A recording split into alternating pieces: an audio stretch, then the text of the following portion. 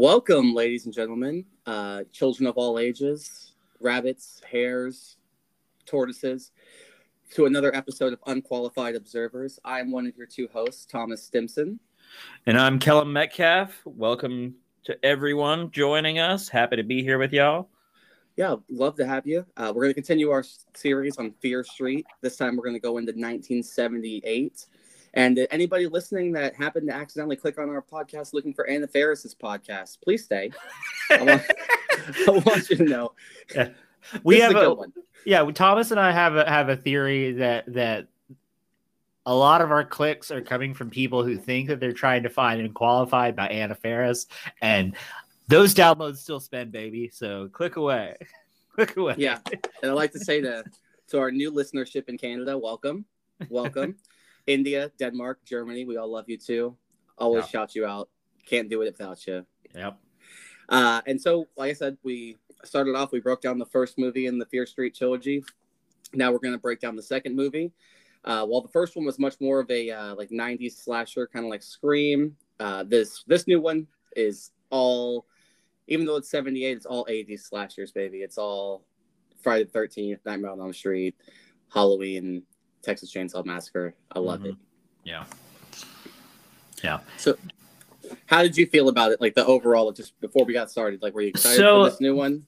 I liked things about it. I think that I was more. I mean, I had a similar experience of like hating like fucking everybody in this film, but like I'm certain that it makes sense that they're writing these characters to be intentionally unlikable because they're going to kill them.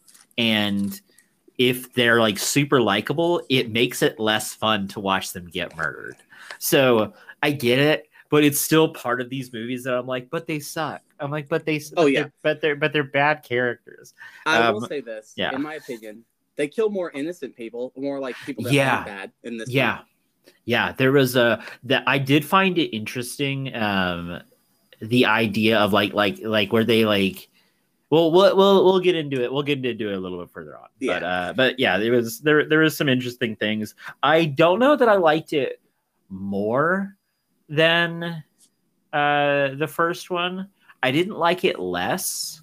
Well, that's good. I mean, that's a positive. If you can go, usually when you watch the second of a trilogy, it's either a vast improvement on the first or it's a terrible like digression from the first. And I'm excited because this might be a trilogy where all three actually are solid. They actually do enough to hold your interest. Yeah, it wasn't so much as like, better or worse. It was just like that was a movie and this is also a movie. It's kind of like how I feel about them. They're both films.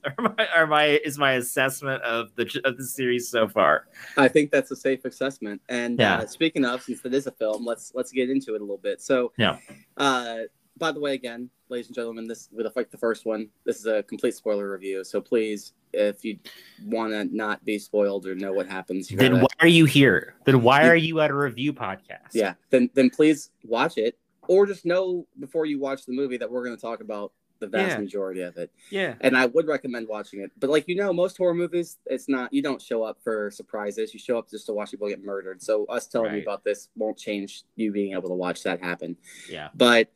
Well, basically, how this one starts out is that we ended 1994 with Sam being possessed, and Dina and Josh are going to try to figure out a way to save her. Now it's we pick up, and it's right where we left off in the last one. Only this time we're with Britta, who is actually Gillian Jacobs, and she is playing Steve Berman, the one lone survivor from the Camp Nightwing massacre, and she is basically the epitome of a crazy person.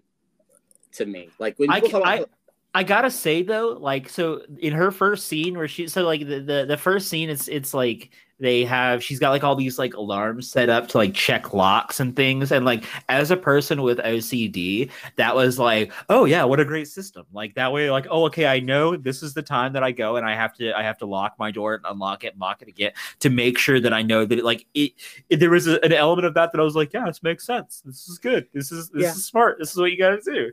Except that if you're that OCD about it, I don't care if your dog's barking or not, or if another alarm goes off, you're not going to stop before you fully checked all the locks and things. But that, like Kelham says, when we say that there are alarm clocks in this woman's room, I want you to know that in her living room, she has at least 200 alarm clocks. It's a lot of clocks. Every one of them has a little label underneath it to tell her what the alarm is for. Like, hey, this is to feed your dog. Hey, this is to lock the doors. Hey, this is to eat dinner. Hey, this is to smoke a cigarette. Whatever the case is.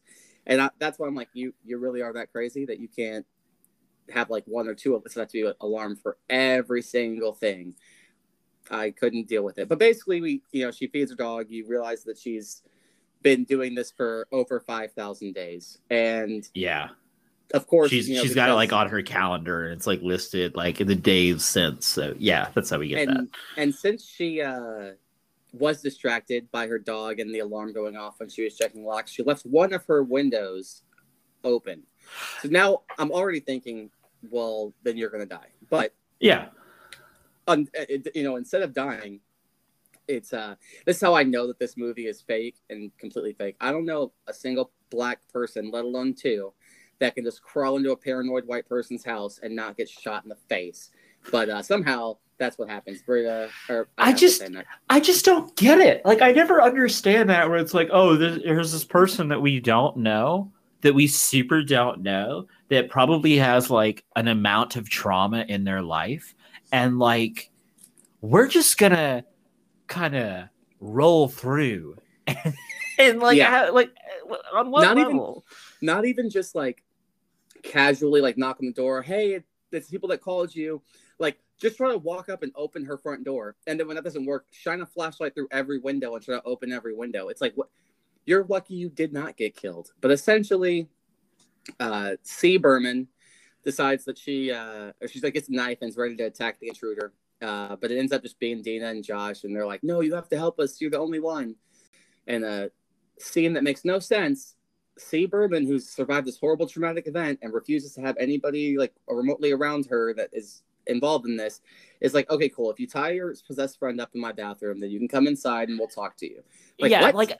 like I saw this, so like my notes, like immediately, like my first note is I still want Dina to die, because I'm still just like super not into like whatever is happening there. I don't know what it is. But she might. Well, yeah. I mean, she might, but like, I don't know. Yeah.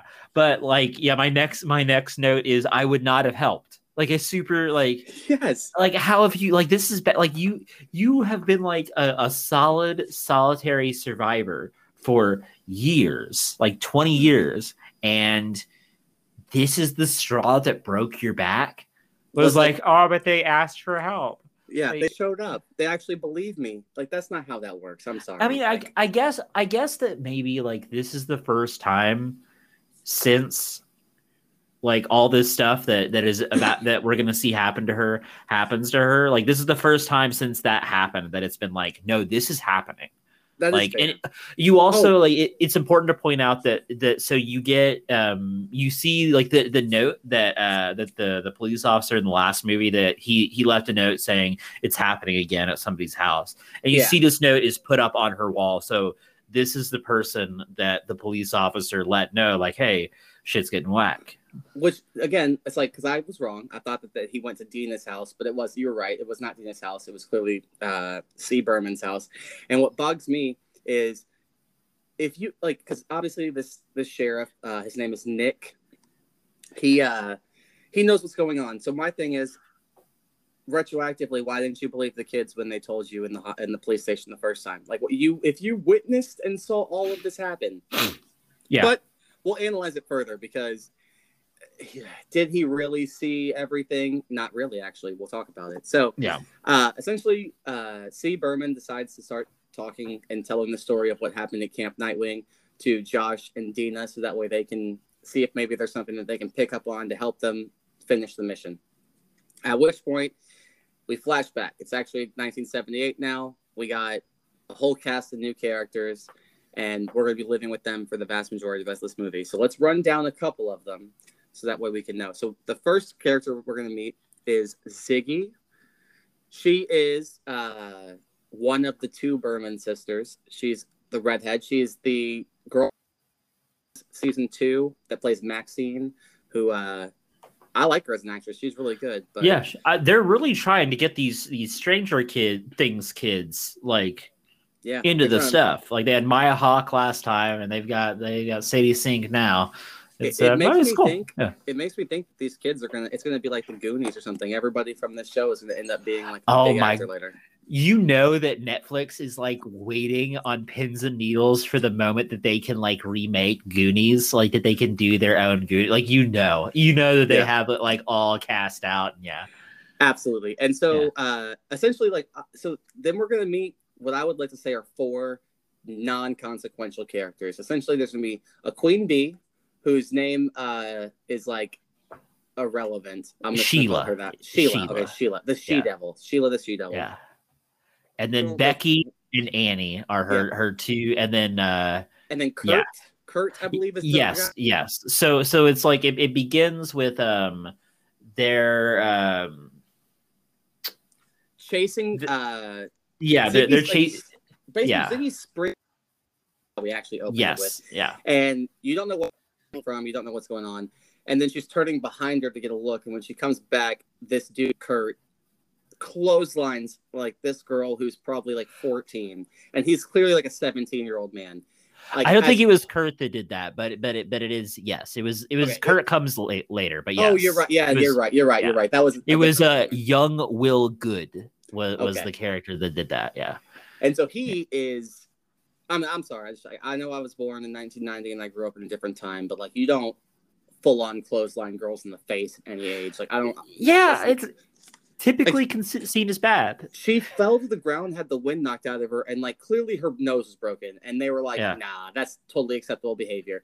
And then on top of that, when like Sheila and all them show up, they're like, "All right, let's tie her up with a rope." So they hog tie her and drag her to this tree that they claim Sarah Fear was hanged from, and like, "All right, we're gonna hang her, and then we're gonna start burning her with this lighter and stuff." And you're like, What am I watching? Like what? And the kid, and like the kids are like, "Yo, like, hey, this maybe is not cool. This is not like cool." And this like always happens, and I'm like, "Fucking this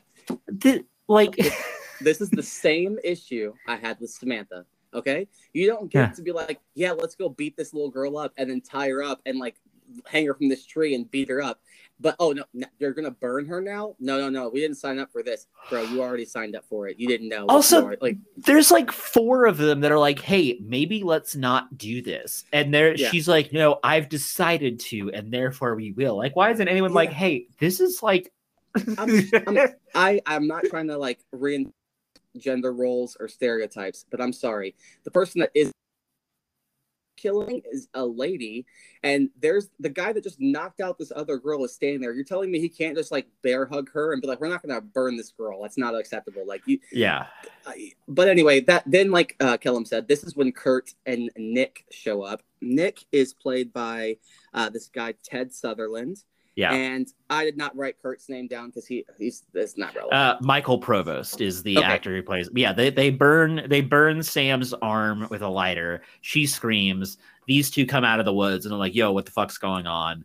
Then right before this, they like find. That's another thing about this. So I'll circle back around. So they find like money on Ziggy, and like I legitimately think that she did steal this money from Sheila, and like also did like all of these. So they say like, this is what happened. Like, she stole the money, and like she had this money on her, and like all of this stuff.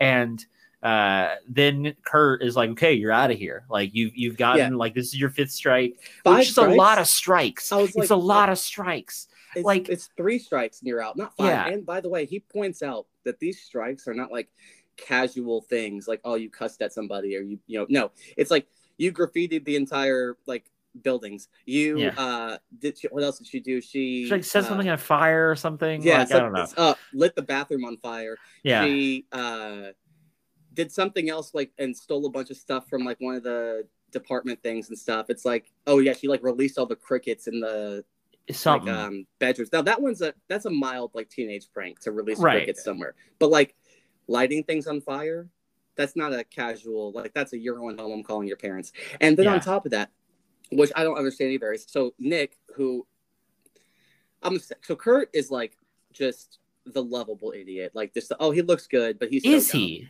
Like I don't know so about dumb. lovable. Oh he's no, like...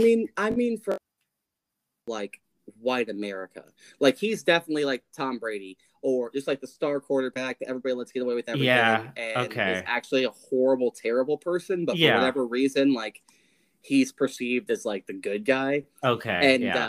And he's like, no, you're gone. I'm gonna have to send you home. We're not putting up with any more of your shit. And Sadie's like, I'm sorry, these 4 people just like hung me and burned me and did all this stuff. He's like, yeah, and I'm gonna get to them in a second. Are you really, Kurt? Yeah. Because it doesn't seem like it. And the only reason that Sadie doesn't get kicked out of the camp is because Nick points out, like, well, hey man, if like we send her home, her parents are gonna ask why she got burned. And I'm sorry, Kelham, but if you get burned, it leaves a scar. So when that person goes back home, they're still gonna ask what happened to that burn. Right. Like, yeah.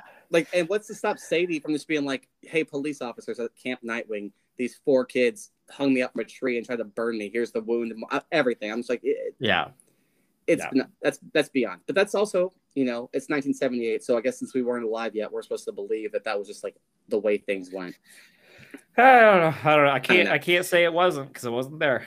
And so at this point, like Nick is, bringing Sadie back to the camp basically, and we're going to leave that scene. And now we're going to meet 2 new characters. We're going to meet a character whose name is Cindy Berman.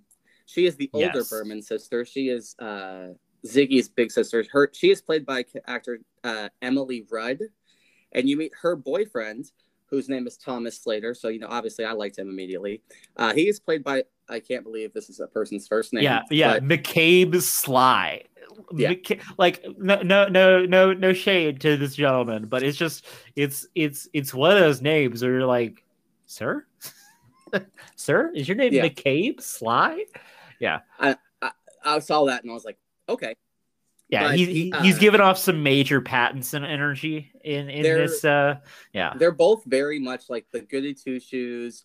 Don't try to curse. Like they kiss each other and it's very sweet. And then Tommy tries to grab Cindy's butt and she's like, "Hey, we talked about this." And it's like, "I'm sorry, that was inappropriate." And I'm just like, "What? Horny 17-year-olds don't generally behave that way." But I don't know. I wasn't regardless. The goody 2-shoes. And you learn about like this moss stuff that won't come off in the outpost or the outhouse is stuck on. Yeah, it's the same stuff that like when the car accident from the first movie when Sam gets out of the car and there's all this like red moss. It's the same moss. They're cleaning out the bathrooms and it's like come up through all of everything. Yes. Yeah. And so at this point, we figure Cindy and Tommy are saying, "Oh, it's going to take forever to clean the outhouse. Like, where are the other 2 people who are supposed to be helping us do all this?" So what happens next is that you get Cindy and you get Tommy, and they're like trying to look for the other people that should be helping him out. So that's when you're going to meet my 2 favorite characters in this movie, and that's going to be Alice, played by Ryan Simpkins, and Arnie, played by Sam Brooks. And I love them both because they are the perfect 80s stereotype cliches. Alice is a punk rock, super cool chick who has gray hair dye and like short, like pixie cut. And I'm like, gray hair dye wasn't a thing until the 2010s, but okay. And Arnie is basically like your super dude bro, stoner, chill like guy. I don't know how else to describe him. I was like, oh. Yeah. If you've gone to camp, you know this man. And honestly, like these 2 are the exact characters I was waiting to meet in this movie. I was like, you're a campsite like horror movie. How did these 2 characters not exist? Yeah, they're every trope. Like the first shot is of them having sex in the cabin, and then like Cindy walks in and is like, "Oh my god!" And then like they immediately like, "Oh, chill out, man," and then they start smoking a joint. And to me, what I loved even more perfect, they didn't even stop. They were just like, "Oh, hey, what's up, guy?" And then they finished, and then they were like, "Let's just start smoking weed right now." And she's like, "I can't believe you guys are smoking marijuana." And this is Cindy, by the way, because Tommy is not walking in on them being creepy. Yeah. And basically, you learn that Alice and Arnie used to be cool with Cindy, and then she snitched on them and Alice hates Cindy now, basically, and refuses to do anything Cindy wants her to do because why does she have to? Yeah. And that basically that you want to get introduced to the characters, you meet who they are, you kind of know who they are. And then there's going to be two other, well, three technically if you want to include Kurt, but I didn't. So two other counselors or characters that I think are going to be relevant that you're going to meet very shortly. Because basically after this happens, you're just kind of going around the camp, meeting characters, getting ready for this thing they're going to do called the Color War. And the two characters that I wrote down that I like are Gary and Joan. So Gary is played by Drew Sheed, who is from the Halloween remake from 2018. And I don't know where Joan's from, but she is played by Jackie Vene, Vene, just in case I'm not pronouncing that right. And basically she's like the ultra hippie flower child, free love, weed, it's all good. We tried our best, A+ for effort. And Gary is just like, I don't know, the one normal person. Like, I feel like all his reactions in this movie are what if any of us were in this situation would do. Yeah. Gary is like, you've seen Gary in every like kind of frat pack movie of the early 2000s. Like that character has been in all of it. He's like, he's like the bigger guy, it's yeah. He's like, yeah, this character. Like this guy is actually like what I would say is like the bigger, like fun, love, like happy-go-lucky, like kind of character. Like he doesn't, he's not there to cause any friction or issues. He's, he's there to make friends and be cool and be likable. And he's also there to, spoilers, get killed, because let's just call a spade what it is. It's important to state that like a lot of like, I mean, we heard about this this massacre, the Camp Nightwing massacre, like in the last movie, so going into it, like there's gonna be a body count, like it's gonna be and they said that there was only one survivor, so you're already anticipating like only one person's making it out of this. And on top of that, what I really liked about the first one, 94, is they didn't reveal the killer's name. They didn't show you his face. So you don't know who in the movie is actually going to end up being the killer. I'm fairly certain it's not a lady, only because like the physicality of the killer in 94 suggested male. But hey, you never know, because possession works mysterious ways. So now basically, now that we kind of know all the characters that are going to matter, in my opinion, Ziggy is going to go to the nurse's station because she needs to try to get that burn. Yeah. And of course, like in any typical fashion, like the nurse is not there. So instead, Ziggy like stumbles across this like weird witchy book that has stuff about Sarah Fear in it. And then the nurse comes back in and, hey, guess what? This whole town connects to itself, like all within itself, because the nurse is the mother of Ruby Lane, who is the 1965 killer who killed themselves and used a straight razor and was chasing after Simon and stuff in the last movie. And she's you can clearly tell that something's wrong with her. Something's off. She's just being all weird and awkward. And Sadie asked her about Sarah Fear and the witch's mark and all that kind of stuff. And she's the nurse Lane is essentially kind of gets into a trance and then tells Sadie, don't worry about it, just go ahead and go. And basically you're just like, okay, something's definitely going on here. And it's like established that Ziggy and the nurse are like tight, like that they've and at this point it's also established that Cindy and Ziggy, who are sisters, are super not tight, like that. They're not close at all, not at all. And essentially Sadie is heading back to her bunk. They're going to get ready to start doing color wars and, do all that kind of stuff and have fun. And at this point, you really kind of get further introduced to the character of Nick and to Kurt and to all these people. And like, the Sunnyvale versus Shady Side split goes through to the camp and everything like that. It's the same thing we saw in the last movie. I mean, it's the whole, like they're doing like this color war thing, which, hey, bad you might as well call it like skin fight. Like it's not a good like name for things. But it's like the Sunnysiders wear red and the Sunnyvale wears red and the Shady Siders wear blue, and it's like a capture the flag thing, and essentially it's just that camp. It's breeding the city stereotypes and classism and division between them even further, You know, it can't just be like, oh, we'll just pick a color and y'all can be on whatever team you want. No. It's like, yeah, all the poor diverse kids go over here and all the rich kids go over here. But it's at this point though that Cindy and Tommy are in the mess hall getting ready to like get some food together and all that kind of stuff. And Cindy like hears some noise and sees that like the knife drawer has been opened, and so she thinks that Tommy's like playing a prank on her or something. And it's not Tommy. It turns out that Nurse Lane is in there with them, and she's just, you know, she seems very calm, but clearly like lost her mind because she's just casually telling Tommy, "Hey, I saw your name on the list. So I'm really sorry about this, but like at the end of the day, either way, you die tonight. So I might as well just go ahead and take care of it." And she pulls this gigantic knife out and tries to just murder the heck out of Tommy. Tommy's fighting back. You know, Cindy's doing nothing because it's 1978 and women have no empowerment apparently.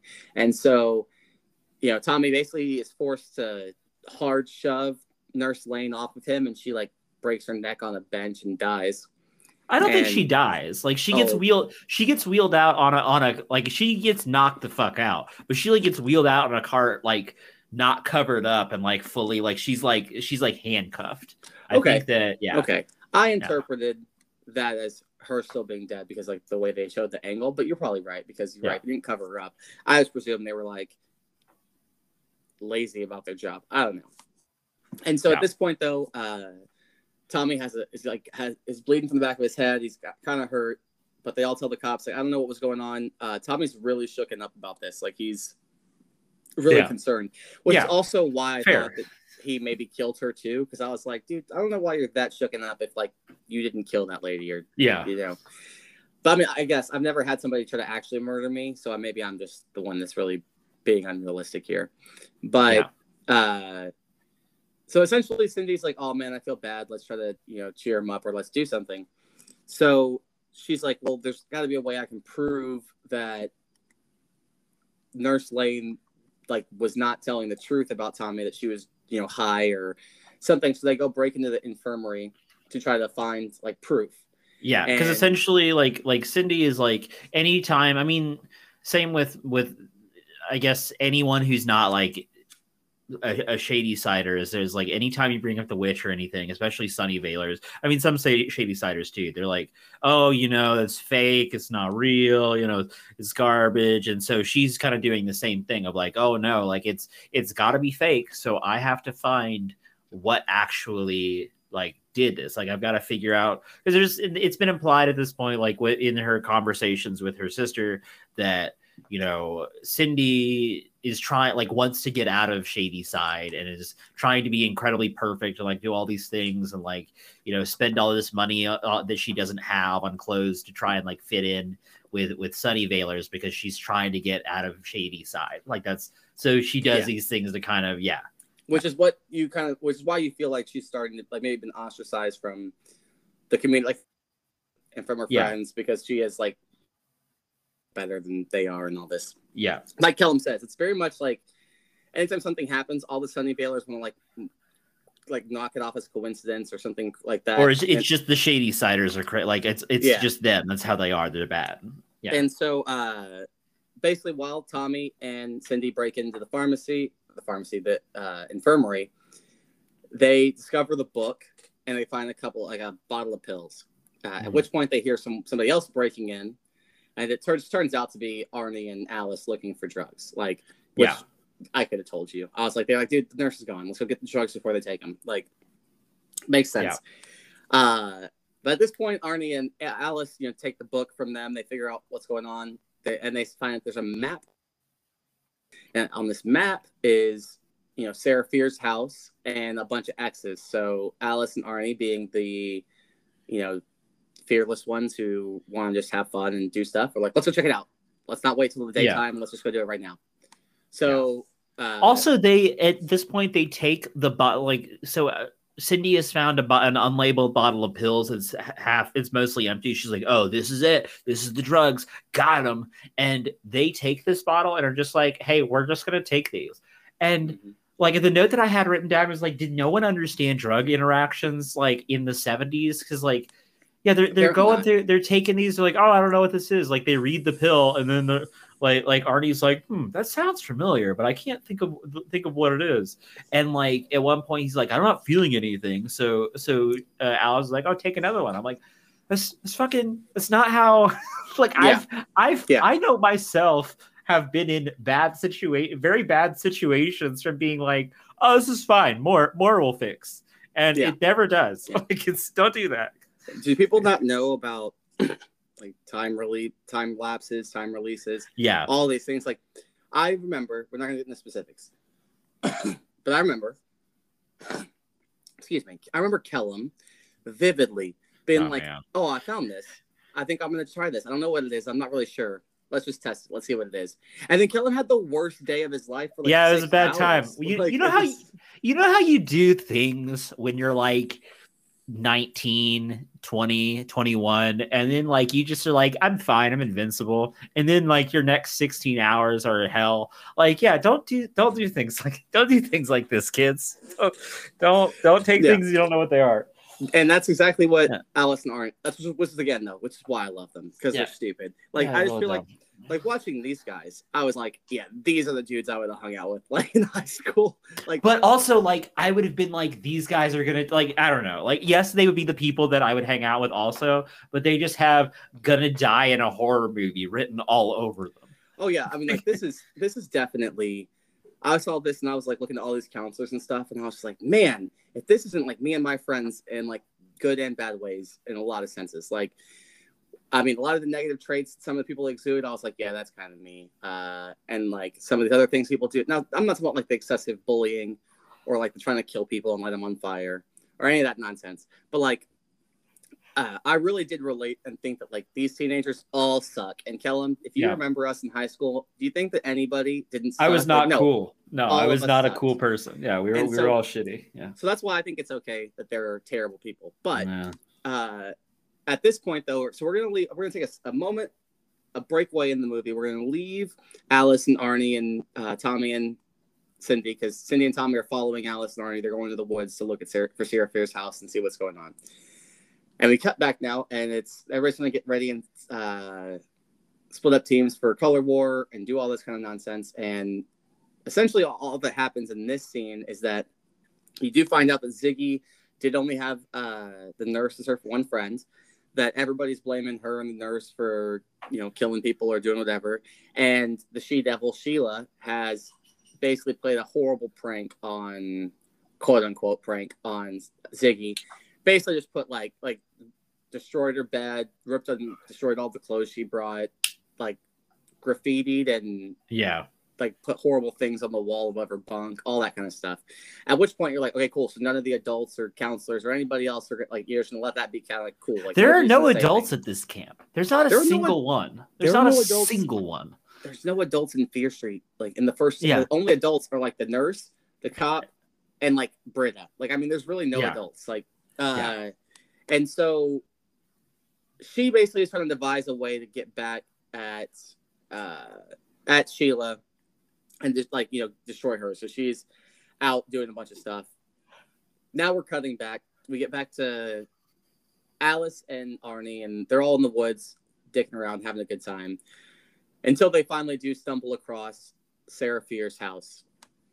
What they say is Sarah Fear's house. Like, we don't know. Yeah, we don't know. That's fair. We don't know, but we do know there are easily like 20 graves that have been dug out by this house. Like, and they figure that the nurse maybe dug these graves looking for something. They don't know what she was looking for.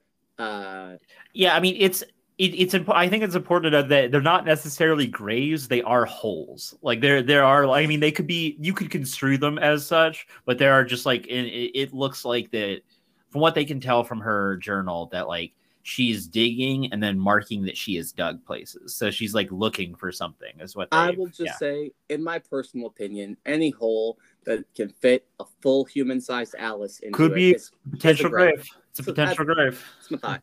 I think if you asked any mobster, they would all tell you, no, that's all right. Yeah. Anyway, though, so Alice, because she's just the intelligent, investigative one, she's like, I would say that she's either the Daphne or the Fred of the group. There is no Scooby, because she's the one that has, like, does not care. They're like, hey, you shouldn't go down in there. That's like a really scary, dangerous place. And she's like, no, I'm gonna scream at the top of my lungs into this void. It's not a good idea though. That's like a bad idea. Like if you're like, oh, this is very clearly like, hey, this is like very clearly there's somebody in this dark, spooky, occult, esoteric like place, and I'm gonna like see what's up. Like that's not really. I will say a couple of things though, in my personal opinion. Arnie and Ellis are high as a kite, bro. Not from the pills, yes, but like again, so not smart, but yeah. So you got to understand, like, there are two things that you will know if you watch horror movies. The first thing, marijuana makes you don't experience fear. You just do whatever you feel like doing. Right? Every pothead you've seen in any horror movie is always like, oh, what's that weird creepy noise? Hello, hey. I've never been irrationally afraid of my mailbox when I've smoked the devil's lettuce. I mean, it's nothing. And so essentially they're like, so she and Arnie are like, yeah, let's jump in here. And then of course Cindy and Tommy are like, well, we're followers, so we'll go in there if you guys are going in there. Yeah. I don't know about you, Kelham, but if like I don't care if like we're all hanging out and like let's say hypothetically Peyton jumps in like a weird creepy hole. I don't care if it is Chronicle and he gets superpowers. I'm not getting in that fucking hole with you. Hell, like, yeah, okay, that's what I'm saying. Like that's what I'm saying is when they're like, oh, I'm just like, hey, fucking, I'm out. Like I'm out. Yeah. See y'all. Like I'm getting on a bus back to like a Walmart or something. Like no. Yeah. So essentially, since the movie has the movie and they don't do that, they go in there and obviously like at first when Alice first starts saying, I can understand.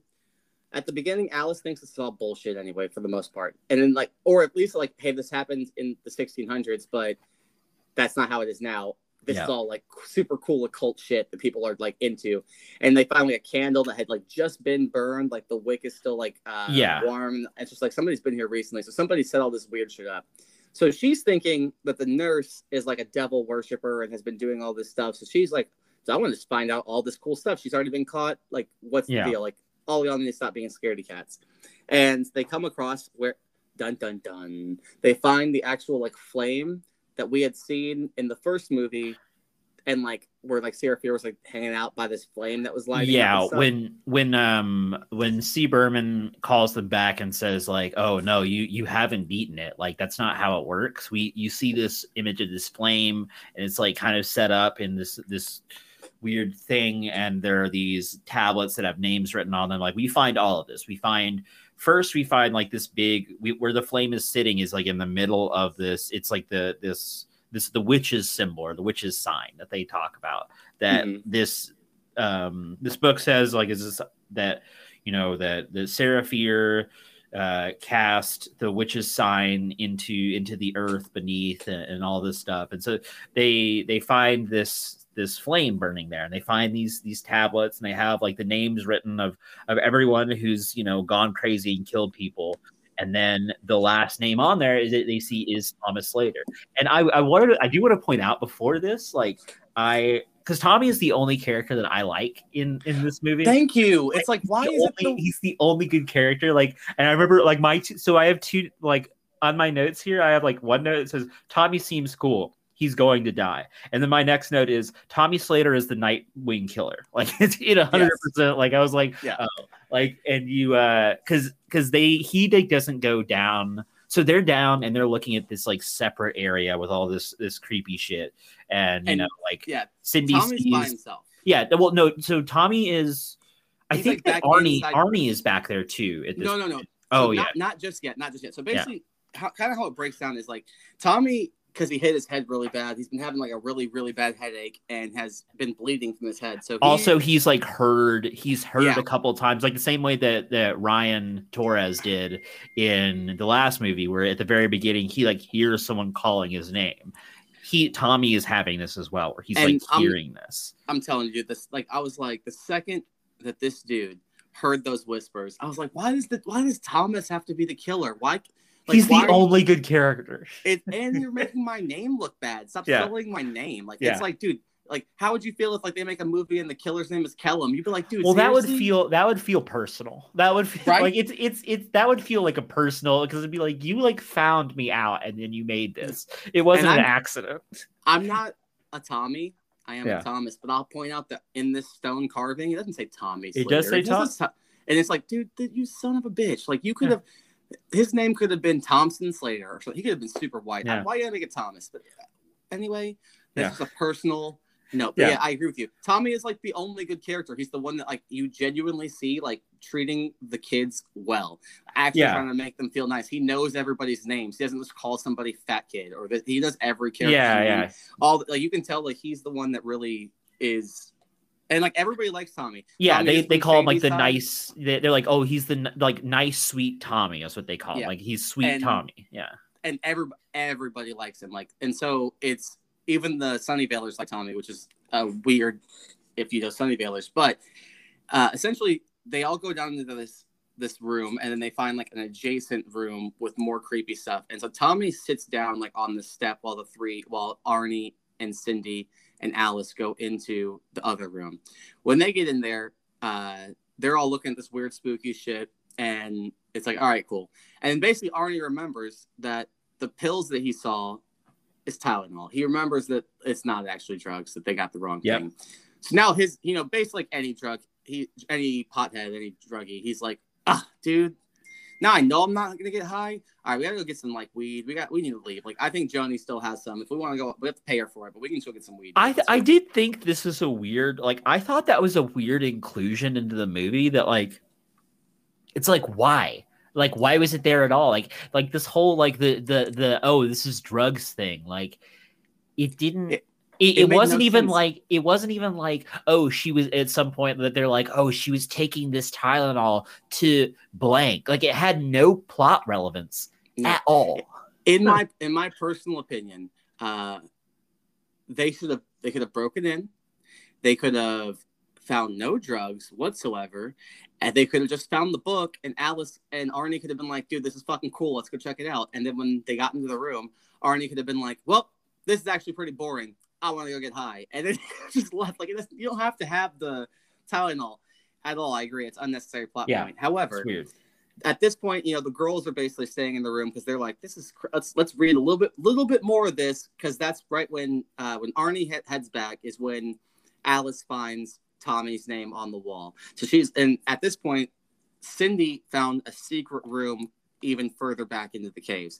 Yeah, so she's trying to be like, the thing. Yeah. So Cindy's trying to be like, hey, Alice, check this out. And Alice is like, nah, you need to check this out. So basically, right at this point, when they realize Tommy's name is on the wall, and that means that he is like been like put on there by the witch, Arnie comes back into the room with Tommy, and you see him like sitting there, like not moving. His hair's in front of his eyes, looking very much like Robert Pattinson. Yeah. And what ends up, and like honestly, like I really do truly wonder. Because Arnie's talking to him, and he's like, hey, man, what's going on? Are you all right, man? Like, you don't look really well. Like, and he thinks that he's just high or ignoring him or being an asshole. Yeah. So Arnie's kind of like, all right, well, fuck you then too, man. Thanks for sharing the drugs. And, like, pats him on the shoulder and then goes to leave.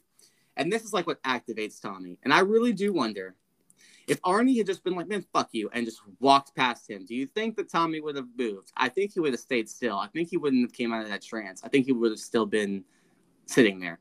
I think Arnie killed himself by trying to be nice. Like, I think him patting. So this is a question that I've had. So that there's kind of like this, it seems like the killers have like two kind of like settings where it's like a lot of the time it's set up that the killers are just trying to find one person and that's the only person they care about. So like, why are they an issue in the first place? So like, do the killers, is it like sometimes they're going out and their whole thing is we're just going to kill a lot of people? Or is it like that they're always just trying to find one person and other people kind of get in their way? Like, it doesn't make sense to me. I think it's both. I think what I really think the true answer is that when they first get activated, i.e. Ryan Torres in the mall, or Tommy in the witch's room. Yeah. I think when they get activated, you're on a killing spree. You see anybody, you kill them until that person gets killed themselves. Yeah. Think about it. So like when Ryan Torres gets killed, when Tommy, all of them get killed, it all works. And then they all get revived when blood gets spilled on Sarah Fierce's bones. So I think that's when they become honed in only on one specific person. I personally think that otherwise it's like the once in a generation. Sarah Fier just picks a random person and they go on a killing spree. So if it's the milkman, Ruby Lane, it doesn't matter. They're just going to kill as many people until they get killed. And then once they get killed, it's done. Okay. If nobody disturbs her bones, it's like cool. It's like it. All right, now we're gonna wait another 20 years before it happens again.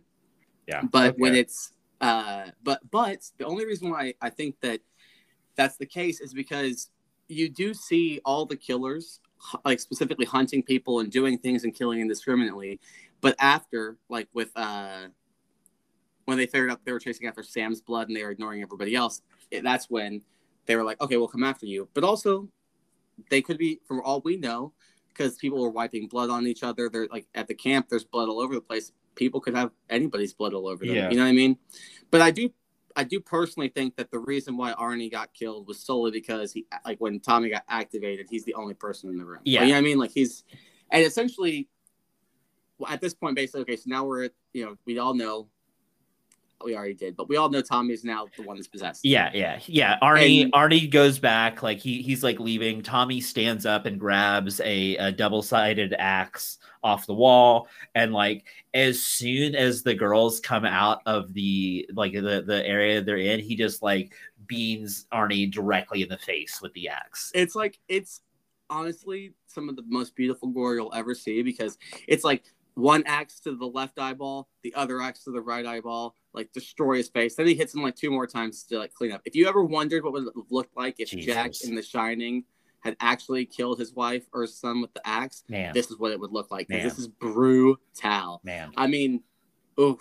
Man. And I was like, no, Arnie, you dummy. You were like big and you could have left. You could have moved the duct. We knew that dude was dying. We knew he didn't have much time on this earth. We knew, but I'm just saying, like, that's the thing about marijuana. It affects your reflexes, children. If you smoke marijuana, I want you to know you will be less likely to be able to duck in time to not get killed. Hey, kids, if any of you smoke weed ever, Robert Pattinson is going to come to your house and he's going to kill you in the face with an axe. And I know in your head, you're thinking, children, ooh, at least I'd meet Robert Pattinson before I died. No, it's knockoff Robert Pattinson. Yeah, it's McCabe Sly. Yeah, McCabe Sly. That's who's coming to kill you at your house. Anyways. Yeah. So yeah, Arnie gets just, done in. And of course, I don't blame them for this, because like, wouldn't you? But at the same time, it's like dummies. Because both the girls were like screaming at the top of their heads. And at that point, Tommy's like, oh, hey, y'all are in the room. Like, oh, idiots. I don't think that would have saved them. I legitimately don't think that, like, I think that it just would have been, I don't think that would have saved them. I mean, probably not. But either way, the girls now are like run back into the other room, and they're like, well, now we're trapped. What are we going to do? And that's when Cindy's like, hey, remember that extra room I told you I found? And she's like, yeah, I do. So they break into this other room, trying to get away from Tommy. They crawl through this room. Tommy like comes in, and in like the fit with Cindy fighting Tommy, like the tunnel they crawled through collapses, like the cave with it. Like so now it like comes down onto Tommy, but he's still alive, and and so now Tommy is able to basically just turn back around and walk out and go straight to the camp and just start having fun. And the girls, Alice and Cindy, are now stuck in this cave. I guess at this point we'll cut just back to Color Wars to kind of set up the scene for what's going on there. And also at this point, Nick and Ziggy have like had like it's. I mean, this was like set up from the beginning with all of the terrible relationship. Like, hey, let's have a really toxic thing happen here, kind of thing. But that there's like some chemistry happening between Nick and Ziggy. Like, Nick is like sees Ziggy getting ready to go and like retaliate Carrie style, and he's like, oh yeah, like Carrie, and she's like, Carrie, and he basically also, like, let me ask you this real quick. I don't know if you know this, but like, because I'm my age, I'm like, we're the same age, but I was like, is the movie not out yet? Like, did y'all not see Sissy Spacek already? Is not everybody? I remember that too. It'd be like, wasn't Carrie out yet? But I don't think it was. No, it was. It 100% was because they right? Yeah. It was something like that. It was. It came out in 1976, so it had been out for 2 years. Even better, yeah. So I'm like, y'all talking about this book like nobody knows. I'm like, the movie's out. And but also, we don't, because you and I, neither of us are fans of Stephen King in any kind of a way that matters. I think that it's possible that maybe like the book was more of a thing then. Like maybe the movie was like a newer thing, and it's like that's not really Carrie. Like, you know, one of those things. It could be, but I'm just saying, like the pig's blood scene had to be in both, and that's not a big leap. Like, but regardless, people are like, oh, y'all won't be able to put two and two together. No, I'm 31 years old. I can put that together. I was like, that's a mistake. Yeah, but either way though. So they're like establishing that, you know, they've got like a thing going on, and it's like, you've seen it, you know how it goes. It's I will say, even though I do not like this Nick character, like his face bothers me. Actually, I'll take that back. It's absolutely the haircut. I hate his haircut so much. Like, he reminds me of Mikey Heller. I know I told Thomas this earlier, but if anybody knows like the Bagel High comic book or like the writer from We Bear Bears, Mikey Heller. No hate to Mikey Heller, love his work, but this kid Nick reminds me of him so fucking much. Like, it's haunting. It's absolutely haunting. What's so funny to me is when I watch these movies, like I hated Sam the most out of anybody, and I like Simon the most. And like with this one, I like Alice and Arnie the most, and I hate Sheila, which makes sense. And I also really hate Nick with his dumb haircut and his not actually helping ways. Like the only thing he actually helped or improved was the retaliation revenge, because he decided to help her instead of using paint. He's like, hey, we could do something cooler. And she's like, all right, cool. But otherwise, like, I don't like him. But like the chemistry though, I wanted to say, I thought was like very good. I believed it. I was like, that's awkward teenage chemistry. Like, I believe. It's like you both have crushes on each other, but you don't really want to say it outright. But then you both don't like not want to say it. Was just cute. I thought that was because it's like, oh, you know, he's a Sunnyvaler, but he's like different than the other Sunnyvalers. So it's this whole thing. And also, I like Sadie Sink. I think she's a really good actress. And so, like, I think a lot of the believability in the chemistry was coming from her as well, because she has a really good chemistry with her co-stars in Stranger Things. Like, she dates the character of Lucas in Stranger Things, and I believe that chemistry, too. I think she just has, like, a natural charm. She's good. I like I think she's a really good actor, yeah. And I will say, like, while this is all happening, it's kind of cutting back and forth. Like, you're getting the Nick and Sadie, I keep saying that, the Nick and Ziggy stuff, and you're getting the stuff with Alice and Cindy and Tommy and Arnie at the same time. So, like Kelham says, they basically talk about this prank, and then they go, okay, well, let's do something different. So then, what I've already revealed, some of the stuff that's happened with Cindy and that group, cut back, and Ziggy and Nick have like given. Oh, I'm sorry. Actually, I'm so sorry. I'm misspeaking. Color Wars. Let's get into that, because the new part with the note doesn't happen until after Color Wars is officially started. So essentially, like Kelham was saying, Color Wars is Capture the Flag, but super messed up, because it's like hide and seek, but also Capture the Flag, and there's also like jail and timeout, but you can release people from jail by tagging them. But it seems like there's like, you know, if like somebody from the other team like finds you, they can be like, all right, you know, we got you, like go to jail, and then like they have someone that's watching them. But like it seems like all they need to get out of there is to just get out of there. Yeah, it's like essentially it's like you have, from what I gather, because I'm trying to figure out how, if I was playing this game, how would the rules work in my head? No, because that's what I do in movies. So I figure the reason why they threw the eggs at the kid is that you have to go in and they throw some eggs at some kid. This is we should establish this. There's like a chubby, nice, nerdy kid that they've established earlier. Yeah, the sweetest kid, dude. Like, you see how you see. Basically, there's two colors. I believe Kelham said red is Sunnyvale and blue is Shady Side. So Shady Side, like you see that some of the Shady Siders get locked up in jail with the Sunnyvalers, and they're like, if you move or breathe or say anything, I'm gonna fucking kill you. Blah blah blah blah blah. And then you cut to the Shady Side jail, and you have the sweetest kid who's just trying to be like, hey, did you guys y'all want a juice box or you need some snacks? Like, oh, do y'all want to play like a game? We can play a game while we're waiting. It doesn't have to be boring while we're sitting there. Like, dude, can you shut the fuck up? Like, and it's like, dude, he's so nice. He's just trying to be friendly. Like, dude, I would have been best friends with this kid. Like, I don't care. Like, he doesn't have to be into the things I'm into. Like, that is nice. I'll be like, what's wrong with being nice to him? And he gets hit in the face with eggs because essentially, from what I gather, is if you want to get your people out of jail, you have to go into that team's jail and tag your teammates, but you cannot be tagged while doing that, because if the person that's the jailer tags you, then you are now in jail with the rest of your I group. guess that makes sense. Yeah. Now, because like you say, otherwise they didn't have to go tag the kids. The kids just walked out of the jail when the eggs got thrown at the kids. So I was like, okay, there's a premise to this. But at the same time, there's like two like teammates have a flag, and you're trying to like go capture the other team's flag and get it back to your base. In this, basically, you get like the counselors are watching over the kids, and the kids are playing the game more or less. Yeah. All this happening, Nick goes to check on Ziggy again, see if she's okay. They decide, okay, we're gonna get Sheila back. So Sheila is one of the kids that's going around for Sunnyvale catching shady siders and putting them in jail. And some kid gives her a note, and it says, "Hey, Kurt. Is it Kurt that wanted to go see her?"